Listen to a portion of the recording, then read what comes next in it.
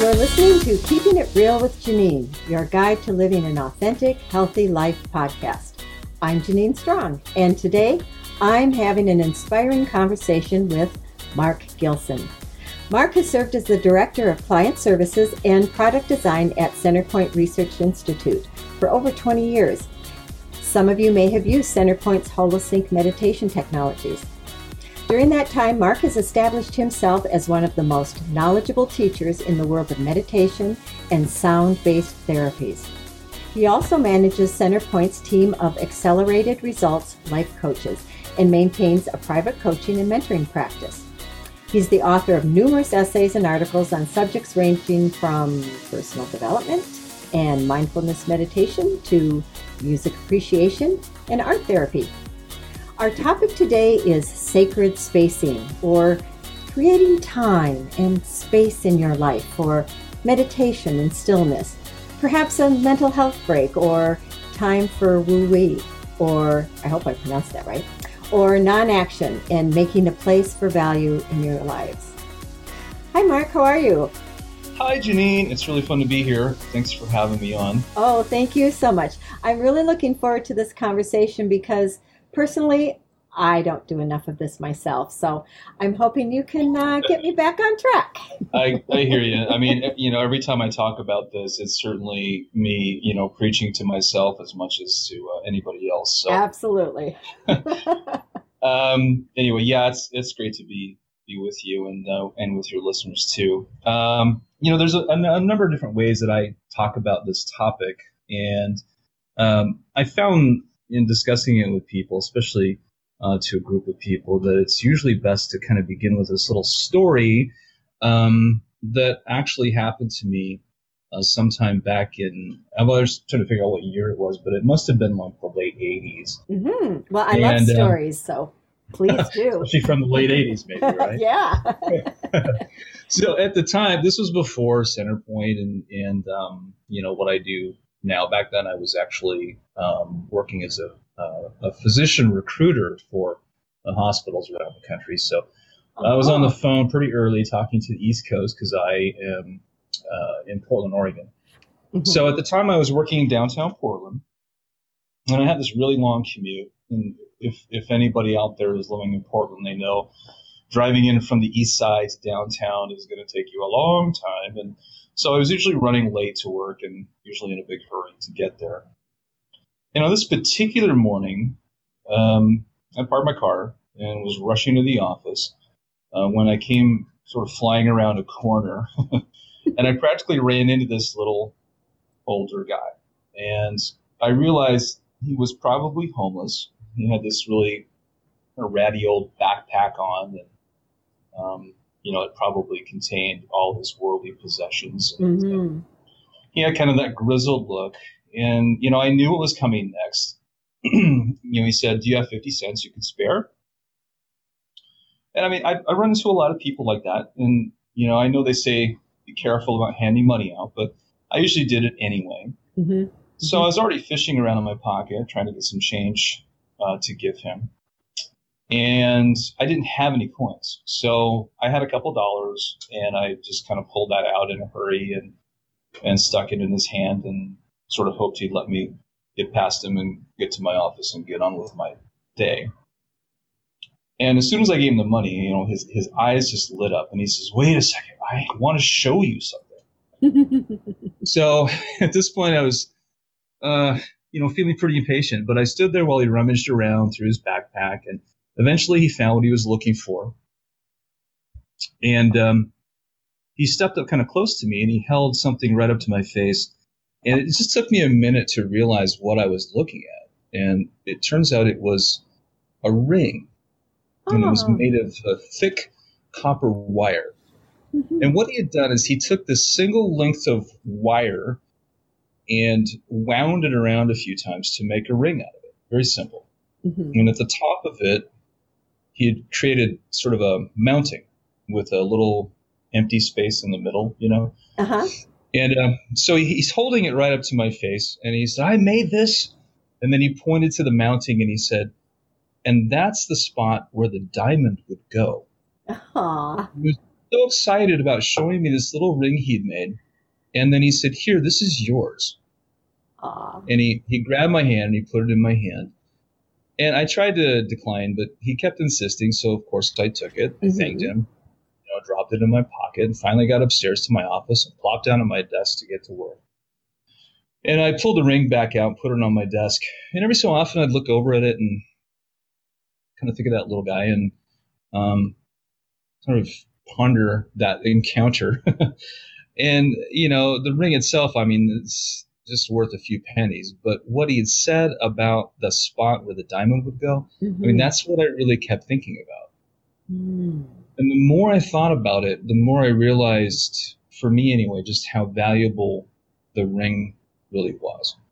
And it came to represent something to me that I guess, at this point for me has really become a life lesson. Because, he could have taken his ring and he could have put something in the mountain. Not a diamond, probably, but maybe a piece of glass or a pebble or something like that. But, instead he left the spot open and he made a place for something of real value. And I don't know about you. I don't have any loose diamonds laying around either. But so I've kept the mounting on the ring open, but I keep that ring on me all the time. Aww. I always tell people it's not for sale at any price. But so, I mean, I don't mean to pretend that this story is terribly profound, but for me personally, the ring is a reminder to keep a place open in my life and my schedule for value. And so this is kind of the idea behind sacred spacing. I mean, what you really name it isn't all that important, but the important part is that we recognize the importance of creating some time and space for something sacred. And some people, they'll do this by going to church. Some people do it by meditating, which is what I do. Some just take a mental health break on a daily basis. But it's just critical that we create that space and keep that. Life will fill every minute of every day if you let it. Yes, it will. And if we're really honest with ourselves, most of the time, I mean, on a minute-by-minute basis, it's probably not all that important. I mean, I know there's a lot of important things that we all do. And, if you have a regular kind of 9-to-5 type job or 8-to-5 or 8-to-8 or whatever you have, that's enough to keep you busy. And then, getting home and, getting something to eat and getting your exercise in or watching your TV or whatever you do. There's no, people rarely kind of sit around and go, well, nothing for me to do, even if they, are just sitting around watching Netflix or something. So, so it's easy to fill time. Filling time is not a problem. You may feel bored. I know I do, even though my schedule is crazy. I definitely have moments of boredom. But I find that if I just allocate some time each day that is away from distraction and that is in a specific place in my house that's set aside for this. And it doesn't have to be a room, you don't need to kind of install an ashram or something in your living room. But I mean, if you have a little corner of your bedroom or, some people even use, like, they clean out a closet and they sort of make it their little meditation booth, and they just kind of sit cross-legged on their zafu cushion or, their seiza bench or on the floor or whatever. And they just spend 10 or 15 minutes there. They're not watching, television. They're not on the phone. They're not playing, Angry Birds or anything. They're just sitting and just being for a few minutes and creating that sacred space. And I mean, this is really, to me, a key idea. And you've heard it said. I'm probably going to screw up the quote, but there's something said about this: the waters that are stirred up only become clear when they're left alone and no longer stirred up, and everything can kind of settle, and that's when the clarity comes. And that's what sacred spacing is all about. So I don't want to go on and on about this concept, but does that make sense to you? I know you. I've known you for years, and I know you're really you're going to tell me. You're going to tell everyone how great you are. That's right. I know you do this. Well, it made me think, because there are times when I'm just how do I want to say it? Not so much neutral, but when there's just nothing going on. That's Yeah. when the really good ideas just pop into my head.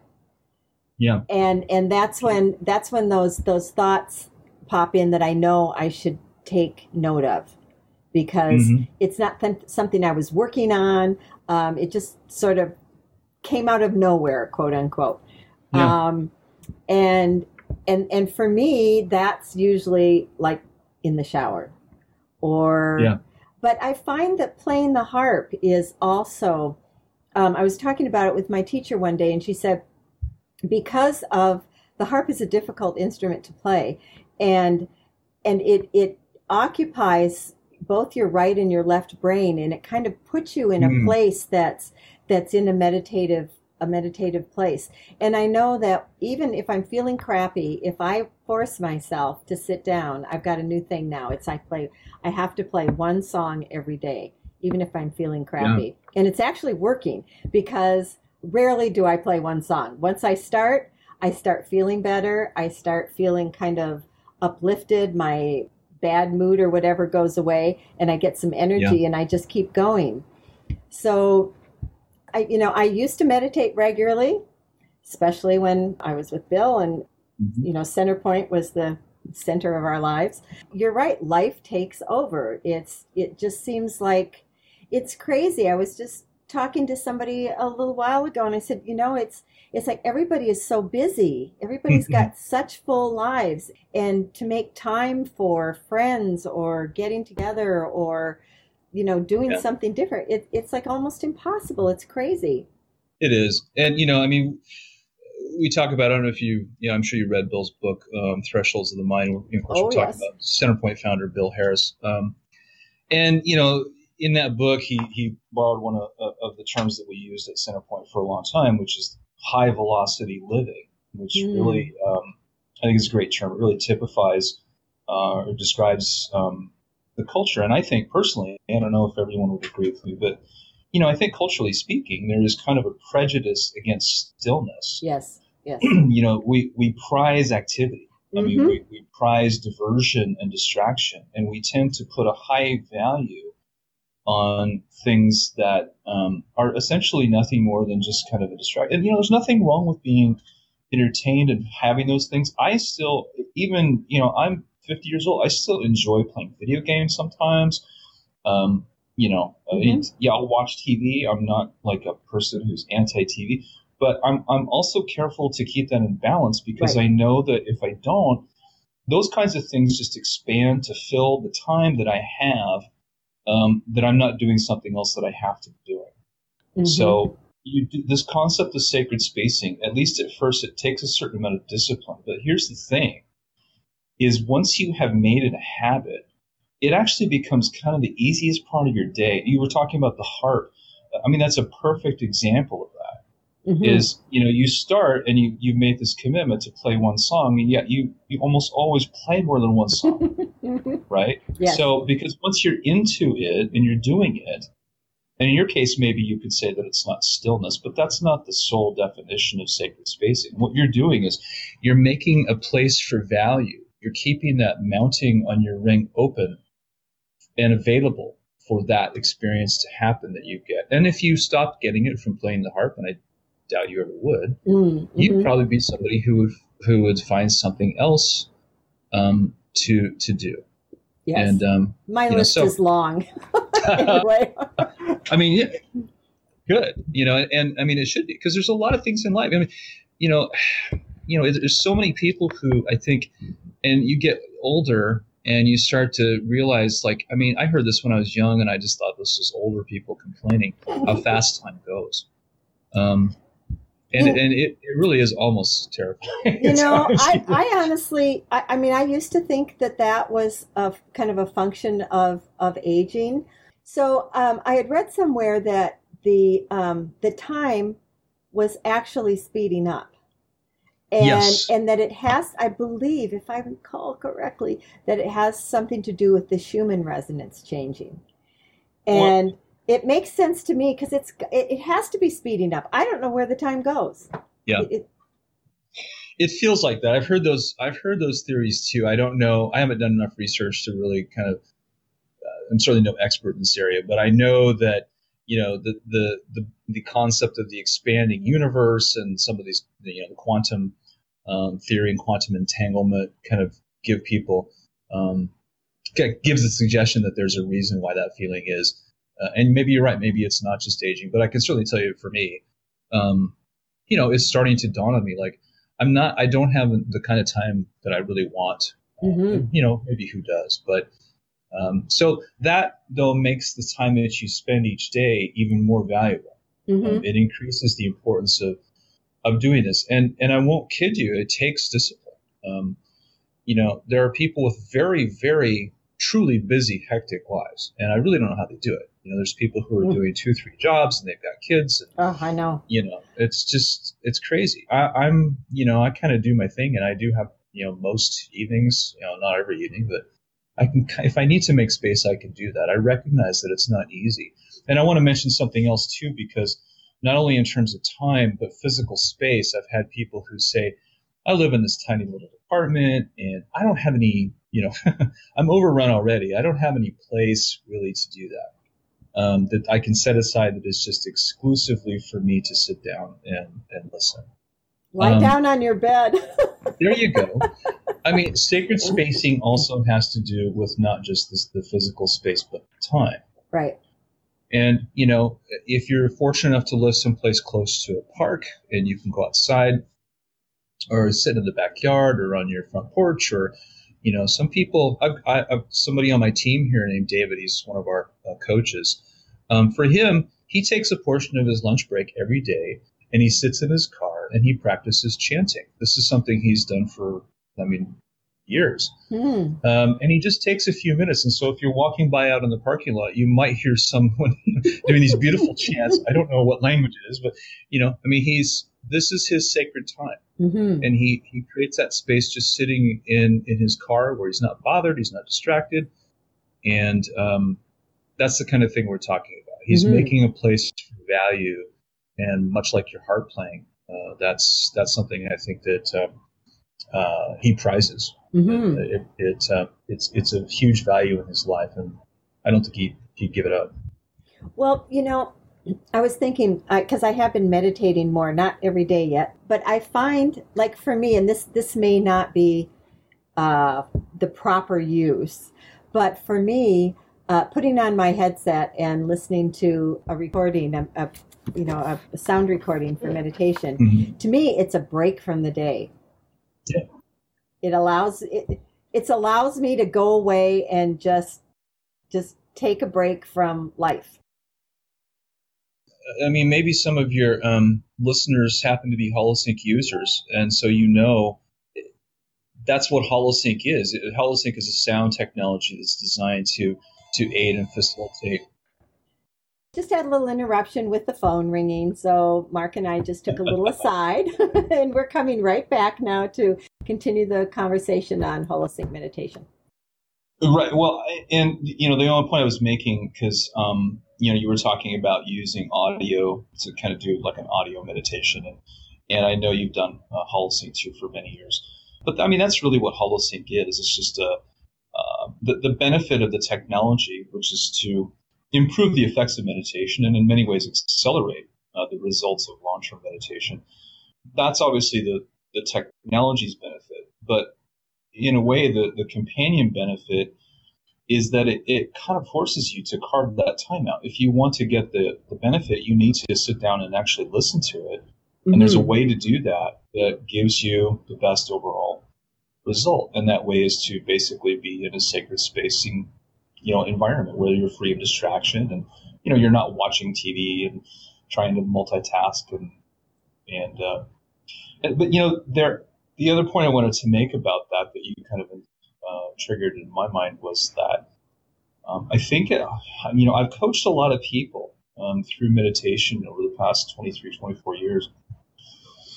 And it often, kind of strikes me how hard it is for people to do what is essentially the simplest thing that you can ask a human being to do, which is to sit down for half an hour, 20 minutes, or even an hour and not do anything. Mm-hmm. The amount of resistance that we can create to doing that, you don't have to think, you don't have to watch anything, you don't have to respond, you don't have to exert yourself in any particular way. What is it that's so hard? We do it when we go to the movies. Mm-hmm. We do it when we sit in class.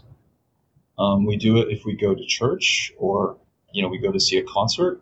I mean, maybe we're not sitting perfectly still, but it's still time in one place. But there's something about meditation that makes it extra hard. And I've had a friend for years who's taught classical Vipassana meditation and other forms of sitting meditation. Mm-hmm. And he tells me he always starts off with he does 6-month courses. And he always starts off with maybe like 60 or 70 people who sign up, and they're really enthused and they're ready to do this. And their doctors have said you should learn how to meditate because your blood pressure is sky high and, whatever.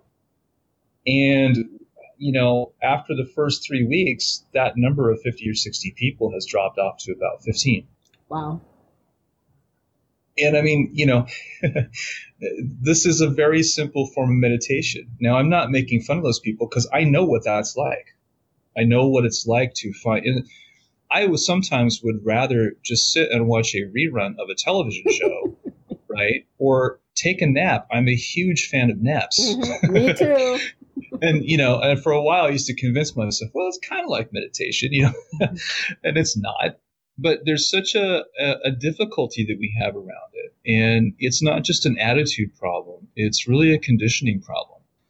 And part of the challenge really with meditating or being still and creating that space is that it kind of puts us in out of our comfort zone. And we're sort of sitting with aspects of ourselves that we don't always like. Mm-hmm. The focus suddenly begins to turn inward and the mirror begins to appear before us. And we find ourselves sort of gazing into it. And, maybe we don't like what we see. Mm-hmm. And that's, what we at Centerpoint call resistance. And we all have it. They're like belly buttons. Everybody's got one. Everybody's got some internal resistance. That's just normal. But how do you cope with it? Right. That's what I was going to ask you. So what do you do about that? For us, the antidote to resistance is this technique called witnessing. And, witnessing is something that we've taught people for many, many years. And it's really just a mindfulness technique that involves watching with curiosity and accepting every thought, feeling, and sensation that you notice you're having. Mm-hmm. No judgment. No judgment and no fixing. This isn't, we are problem solvers by training. Everything that we have done in our lives, we think, is a result of our superb problem-solving skills. The job that you have, or the money that you have, or the education you have, or the things that you've acquired. This is all because, down to what you had for lunch today.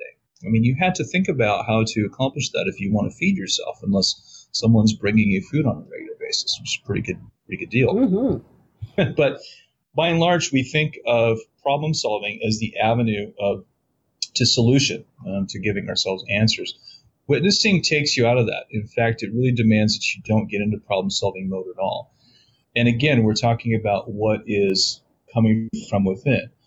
Running away from something that makes you uncomfortable is sort of okay when it comes to external things. Mm-hmm. If you're living 6,000 years ago and there's a tiger that's chasing you down the path, well, then run. Don't Absolutely. Don't decide that's a good time to sit down and meditate, because it's not. Use your instincts and go.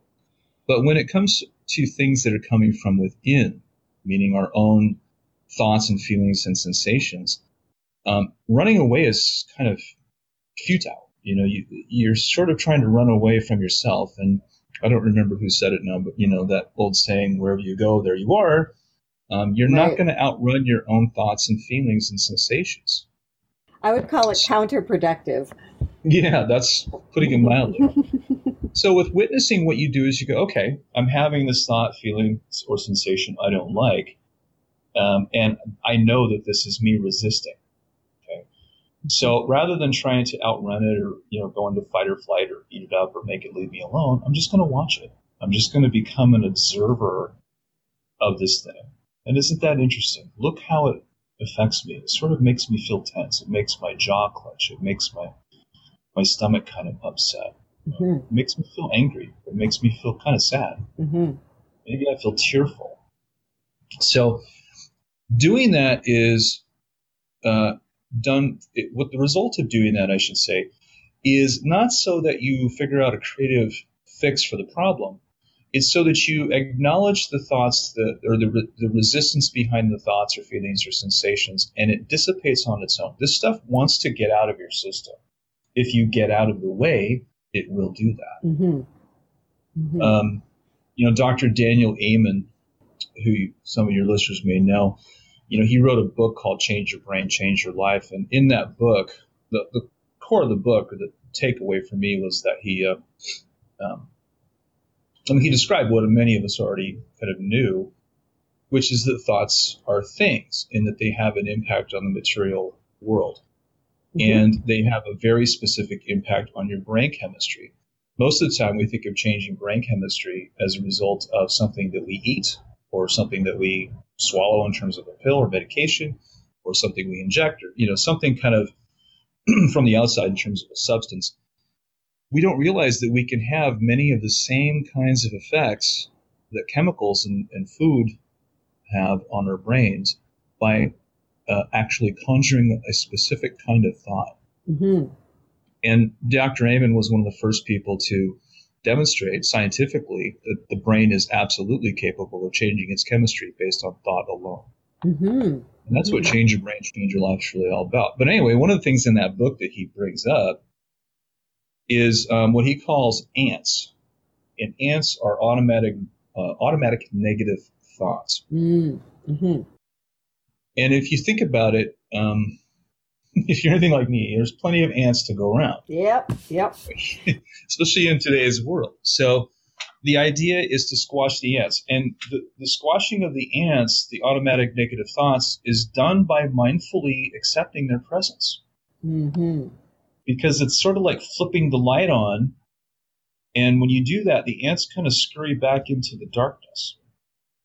Right. Automatic negative thoughts only thrive in the darkness of, unconscious awareness, where we're not paying conscious attention to them. Once we shine the light of conscious awareness through witnessing, they can't kind of infest us anymore. They have to kind of go away because we're beginning to shift from being reactionary to making conscious, intentional choices about what we want to think and feel and experience on a moment-by-moment basis.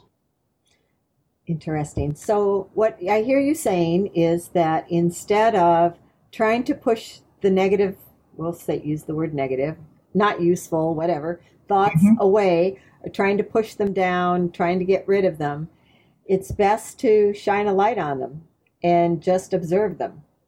It's best to become conscious and aware of them.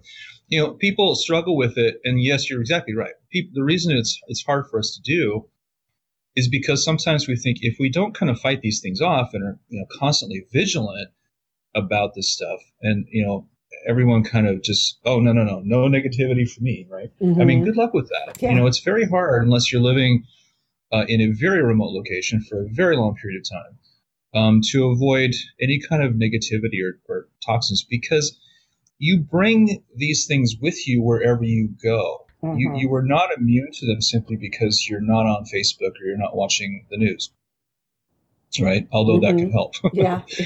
But there's a story of the monk who goes to the top of the remote mountain, and his goal is to attain the ultimate state of inner peace. And he gets up there and he finds a nice cave, and he's in there for 5 years, 10 years, 12 years. And finally, after about 15 years of solitary meditation, introspection, and he feels he's finally achieved that state of unshakable inner peace. And he's so excited. Like, he really wants to share this with his fellow human beings. And so he comes racing down the mountain, and he comes into the village, and he's got a big smile on his face, and he's all prepared.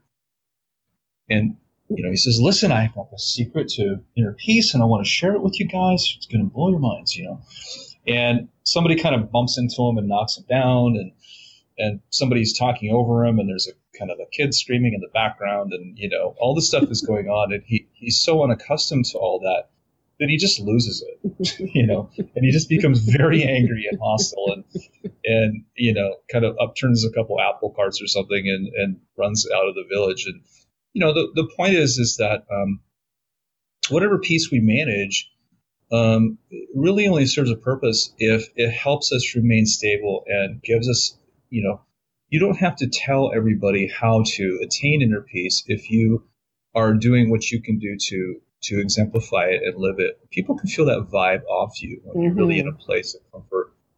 And they're going to want to know, how is it that you're doing this? Because it's not easy. So anyway, I mean, there's a lot that could be said about this, but that mindful acceptance, rather than going into fight or flight, is absolutely key.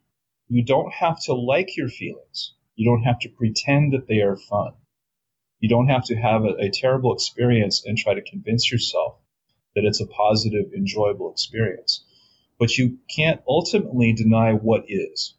And so many people I've coached over the years have this tendency to say, I'm really angry, or I'm really sad, and I know I shouldn't feel that way. And I think, what a huge waste of time. I mean, what a waste of energy. You are undermining your own feeling that you've already had. Right. It's too late to decide what you should or shouldn't feel because you've already acknowledged the feeling. And that's the beautiful step. Now that you've acknowledged it, it's yours to do something with. You can make a conscious choice now. It doesn't feel like it maybe in the moment, but you really can begin to make conscious choices about whether this is a resourceful feeling or an unresourceful feeling. And maybe sometimes you want to sit with the negative feeling. Maybe you're angry. Sit and be angry. Right. But do it consciously. Right. I think that is the key, is doing things consciously. I know something, I was trying to think of what it was. I can't remember now, but something was going through me the other day, and I decided to step outside of myself and watch it. And I thought, wow, this is interesting. And it really helps it to shift. It's hard to explain how that happens. I don't know, but I do know that it can shift things and just take that emotional hook out of it. Well, you've been at retreats, I think, many, yes. retreats and all kinds of different retreats where those kinds of exercises have been done, and I've sat through them too. And the only thing I'd say is sometimes I feel like the point is missed because, I don't know that people are necessarily prepared oftentimes enough for the fact that the magic is not in that this is a magic spell or something that just causes all your stress or your problems to go away. It doesn't do that. I don't care how long you meditate, and you will experience stress. That's not in question. You will suffer. According to Buddhists, suffering pain is sort of inevitable. To a degree, suffering is inevitable. But at some point, you can begin to make choices about how you manage that pain and suffering. Right. And this is something many people don't in this culture, and I don't want to get preachy because this would be an easy soapbox for me to get on. But we unfortunately give a lot of attention to people who suffer. I mean, and I don't mean true victims, but I mean people who choose suffering as a means of getting that attention. It's become an emotional currency. And so few times do we really acknowledge stillness. I mean, how many times have you heard a parent say, "I'm so proud of my kid. Yesterday he spent 2 hours in his room just simply contemplating his life." It's like most people are going to say, "Why doesn't he go out and get a job? Why doesn't he go out and mow the lawn or do something productive?" And maybe he should, but there's nothing wrong with taking that time for yourself and spending a moment in that sacred space where it's you, it's your thoughts, and not be fearful of those thoughts. Understand that you are the one ultimately that has the power through witnessing, through mindful acceptance and curiosity, to decide for yourself which thoughts and feelings and sensations you will acknowledge and keep and which you will release. What other, we've talked a lot about meditation, and Well, first I had a question. I had a question for you about like using sound technology versus, um, say, uh, uh, Maharishi, doing Hmm. TM or something like that. Because I've done a lot of different kinds of meditation, and I'm never sure. I mean, the one thing I like about sound is that you really don't have to do anything, and a lot of times I will fall asleep, which I like because I figure it's still happening. The sounds are still happening, and if I fall asleep, I need some rest. Hmm. Hmm. And the TM and the city yoga meditations that I did, they all involve mantras. I just, I was just wondering what your take on those variations were. Yeah. Well, I mean, that's a common question and it's a good one.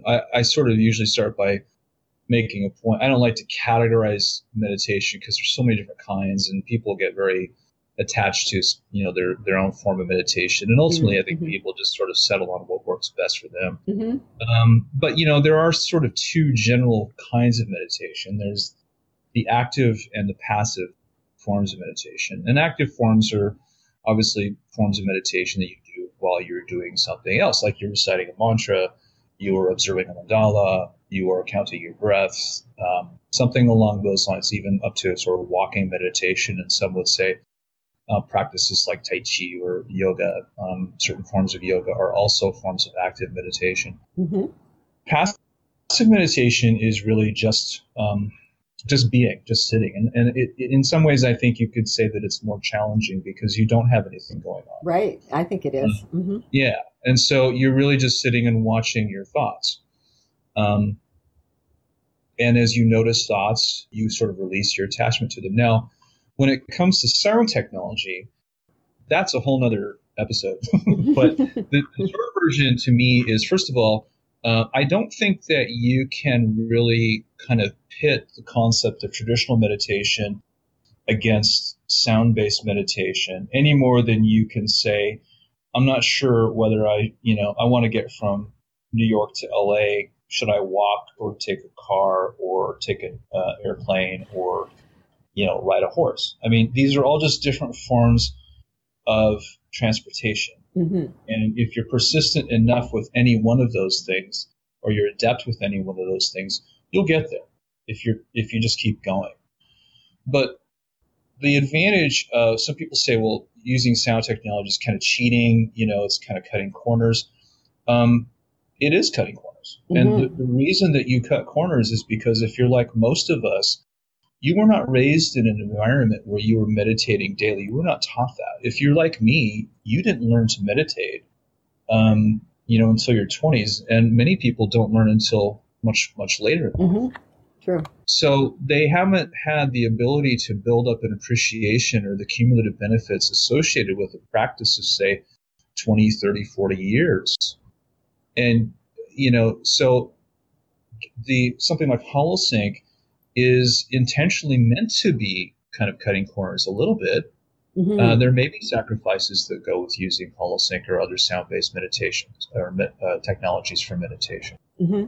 But there are also many benefits, and one of the benefits is it speeds the process up a lot. The same way that getting on a plane is going to get you from LA to New York or anywhere else a lot faster than walking. It's Mm-hmm. just a different form of transportation, and there are pros and cons to each one. Got it. Yeah, I think that's a good explanation. Thank you. So, what are some of the other ways to create sacred spacing? Perhaps I don't, is writing something that might, like journaling or things like that, or Yeah, that's a what place to other, start. yeah, what other kinds of things? If somebody just isn't, it just doesn't feel like that's what they want to do is meditate. It's not Meditating. calling to them. What other things might they do to create that space for value? I think that the doors are pretty wide open. I just think that there's a point, though, that it needs to be different enough from your normal routine. Mm-hmm. It's not going to fall in the category of watching the next episode of American Idol or something. That's not quite the idea. Right. The point is that it is sort of is oil on the water. It doesn't blend in. It's not supposed to. It's not supposed to look like everything else that you're doing in your life, or it loses that sacred element. And, some may bristle at that term, and I understand why, because it kind of comes laden with some maybe religious connotations or something that not everybody's fond of. But to me, personal growth work is sacred. It has to be, because thinking of it in those terms is what makes me compelled to set aside the time and value it. So I think that journaling would be a good thing to do. I think sometimes people, though, I'm always kind of amused by people who come up and say, well, I don't want to meditate, and I don't like meditation. And to me, that's like someone telling me that they don't like music. There are so many kinds of music out there that maybe there are some people that just simply don't like music. But my guess is most people who would say something like that just haven't found music that kind of clicks with them or that resonates with them. And I think of meditation the same way. I've got a dear friend of mine who her practice of meditation has been for years that each night before bed, she lights a candle and sits at her dining room table in a regular good old-fashioned straight-back chair, makes herself a cup of tea, and just spends about, a few minutes just looking at that burning candle in the dark and sipping on her tea. Nice. This is space that she sets aside just for her. No phone calls, no conversations, TV's off. She's just not engaged in anything else but that particular moment. She's not watching the clock. And this is her sacred space. So, whether or not we can legitimately call that meditation, I don't think is as important as the fact that this for her is what works and creates that sense of the sacred, of time without distraction and time without having to do, go. Right. I like that. That sounds really, really lovely.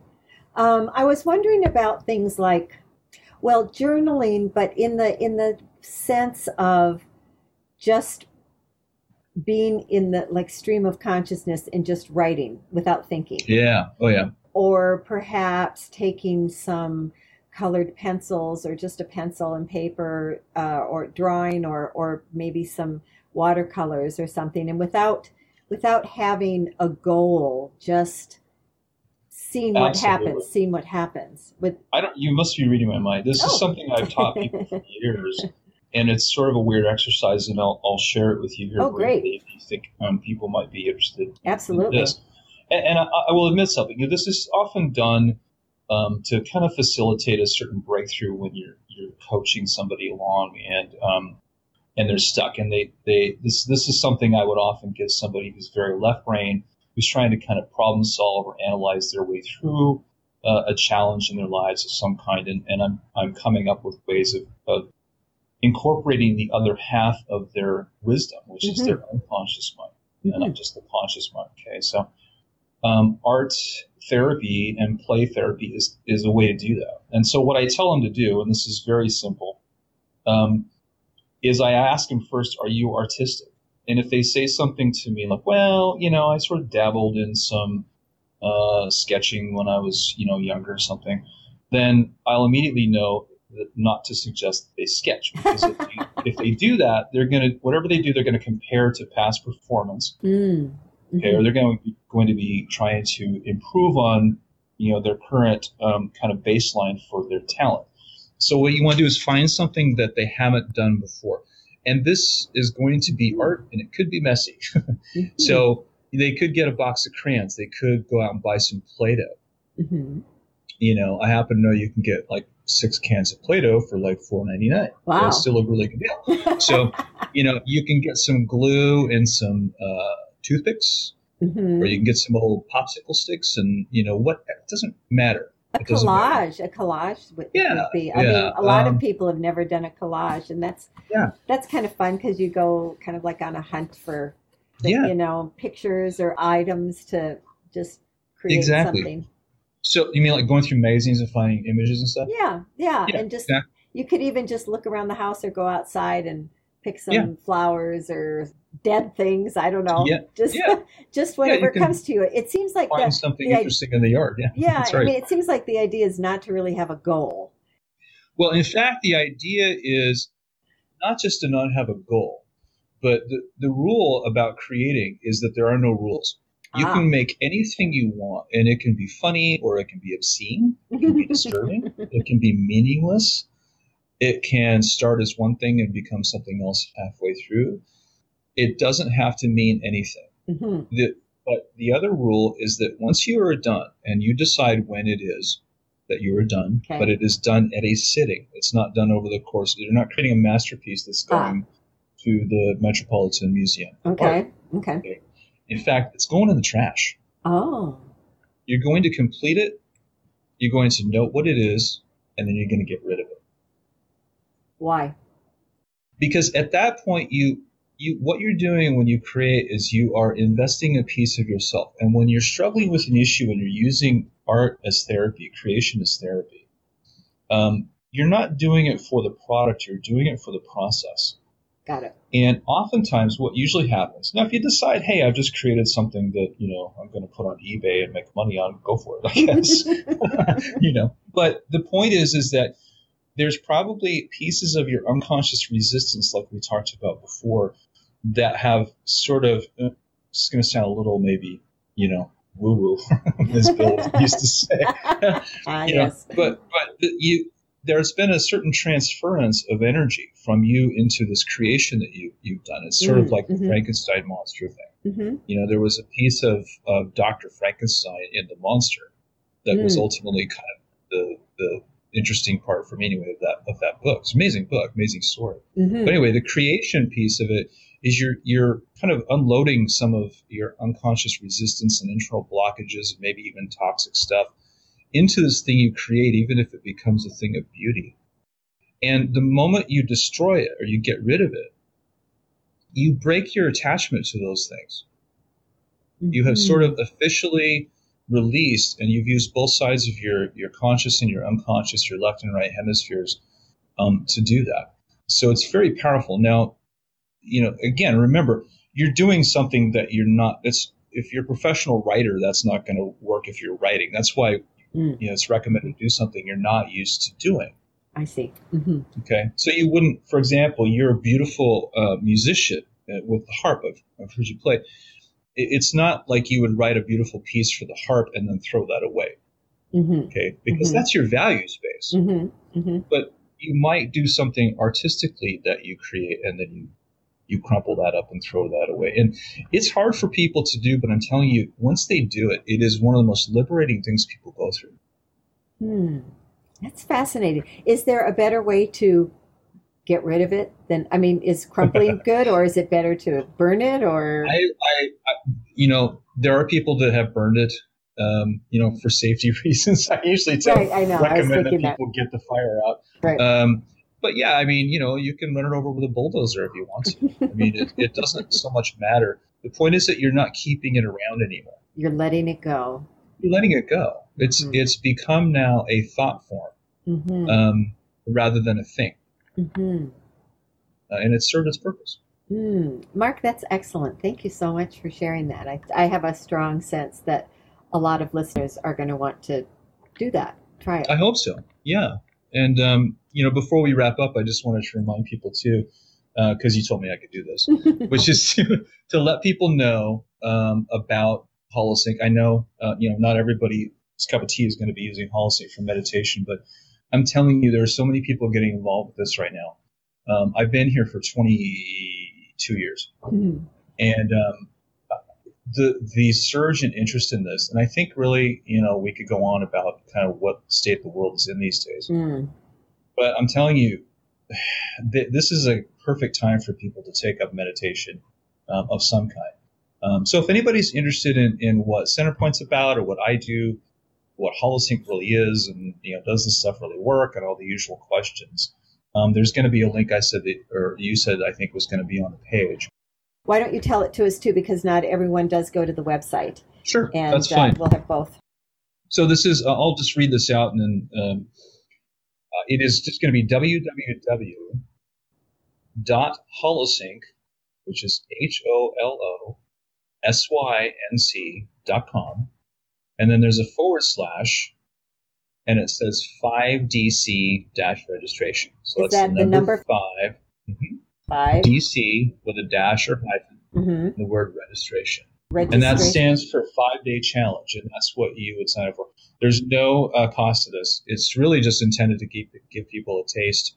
And even if you sign up for it and you don't do it, if you sign up for it, one of the cool things is you get to see all these comments from other people who are doing it. These are not, these are real users on a daily basis. And every time I get in the office, first thing I do is I open up the 5-day challenge comments and see what kinds of experiences people are having. It's so much fun. So even if that's all you do, just sign up and read. You can, you will be on our mailing list. Yes, you can opt out immediately if you want to. But it's so much fun to go in there and just read the comments from people who are just getting such a amazing, impactful experience out of this. That's cool. Now, so 5-day challenge, is it to stick with it for 5 days? Is that the challenge, or what's the challenge? Yeah, every day there's a short video to watch, and that each video, what you see on the video is our founder, Bill Harris, who developed the program, and the 5-day challenge was his idea. So you'd watch a short video, and then there is I think it's 14-minute long meditation. Mm-hmm. So you plug your headphones into your laptop or your phone or your computer. You sit back and you listen. And you're listening to real, legitimate, holosync. It's rainfall. It's Tibetan crystal bowls, which, we use these sounds for specific reasons. Mm-hmm. And then the holosync is embedded beneath it. Sometimes you'll hear a little bit of a hum, which is the technology. Sometimes you won't. Mm-hmm. And you just kind of sit back and notice your feelings, and gives you a chance to kind of start your practice of sacred spacing 14 minutes a day. And if you do 1 or 2 days and you give up or you stop and decide it's not for you, no problem. But most people do get through all 5 days and love it. Can you repeat it, or does it Sure. go away after the 5 days and you don't? No, you can listen to it over and over. Yeah. Oh, cool. Well, that's a nice way to start. It's an easy, obviously inexpensive way to start your personal space time. Yeah, and I mean, most people. I do want to say, in all fairness, it's not a substitute for the main program track. So it really is meant to be a sample, a taste. So please don't get the idea that this is going to completely revolutionize your life just by doing a few days. It does take time to get the benefit out of this, but it's a great way to kind of kickstart your sacred spacing practice, if nothing else, whether you join our program. Yeah, that's what I was thinking. I mean, obviously it's a marketing thing, and it's to get people in, but still you don't have to, and it's free. And if you can't think of something else you'd like to create your space for yourself, at least this is an easy thing to do. Exactly. That's right. Yeah. So sign up if you want to. If you have any questions, though, certainly you're always welcome to call. A lot of people don't know that we have a support team here. These are not call center people who are just here to take an order. Right.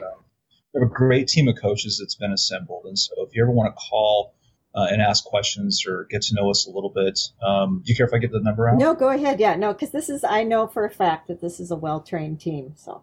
Yep, I know you do, and we appreciate you saying that. But you can reach our Centerpoint team Monday through Friday from 9 a.m. Pacific to 4:30 Pacific at 503-672-7117. So give us a call. That's why we're here, is to talk to folks like you, and whether you're in the program or not, we'd love to hear some feedback from you and see how you're doing.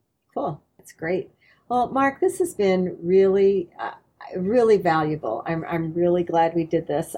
I'm so glad I thought of having you on. Well, me too. It's been a lot of fun. I know. And reconnecting as I've said, I'm sure people are tired of me saying this, but reconnecting with old friends has been the highlight of my doing this. I'm just so grateful that I can do it and that I can reconnect with people who I hold dear. It's been really, really nice.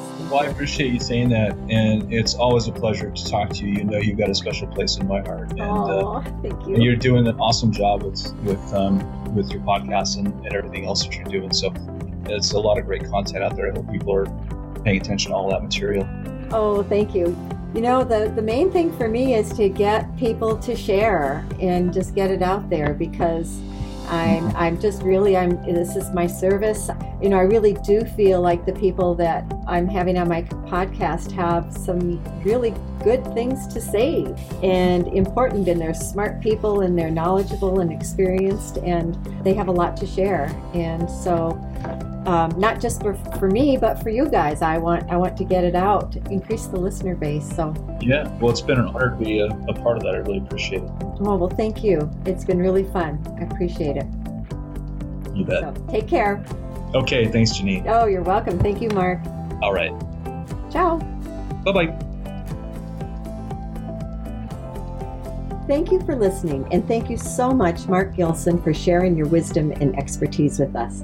I know I'm going to benefit from this conversation, and I hope you do too. The podcast website is realjanine.com, where you can listen and download episodes. Sign up for the podcast bi-weekly blog newsletter to keep up on new episodes, archives, life updates, and remember there's always a yummy recipe. And remember, Janine is Janean. To subscribe to Keeping It Real with Janine, go to iTunes or your favorite podcast provider. And I have a Keeping It Real with Janine YouTube channel now. I'm creating video slideshows of all my conversations. So please check it out. Go to YouTube at Keeping It Real with Janine and subscribe. That'll really help me out. Do you know someone who would benefit from my conversation with Mark Gilson? I know you do. Please share the love. Thanks for listening. Take care and be well.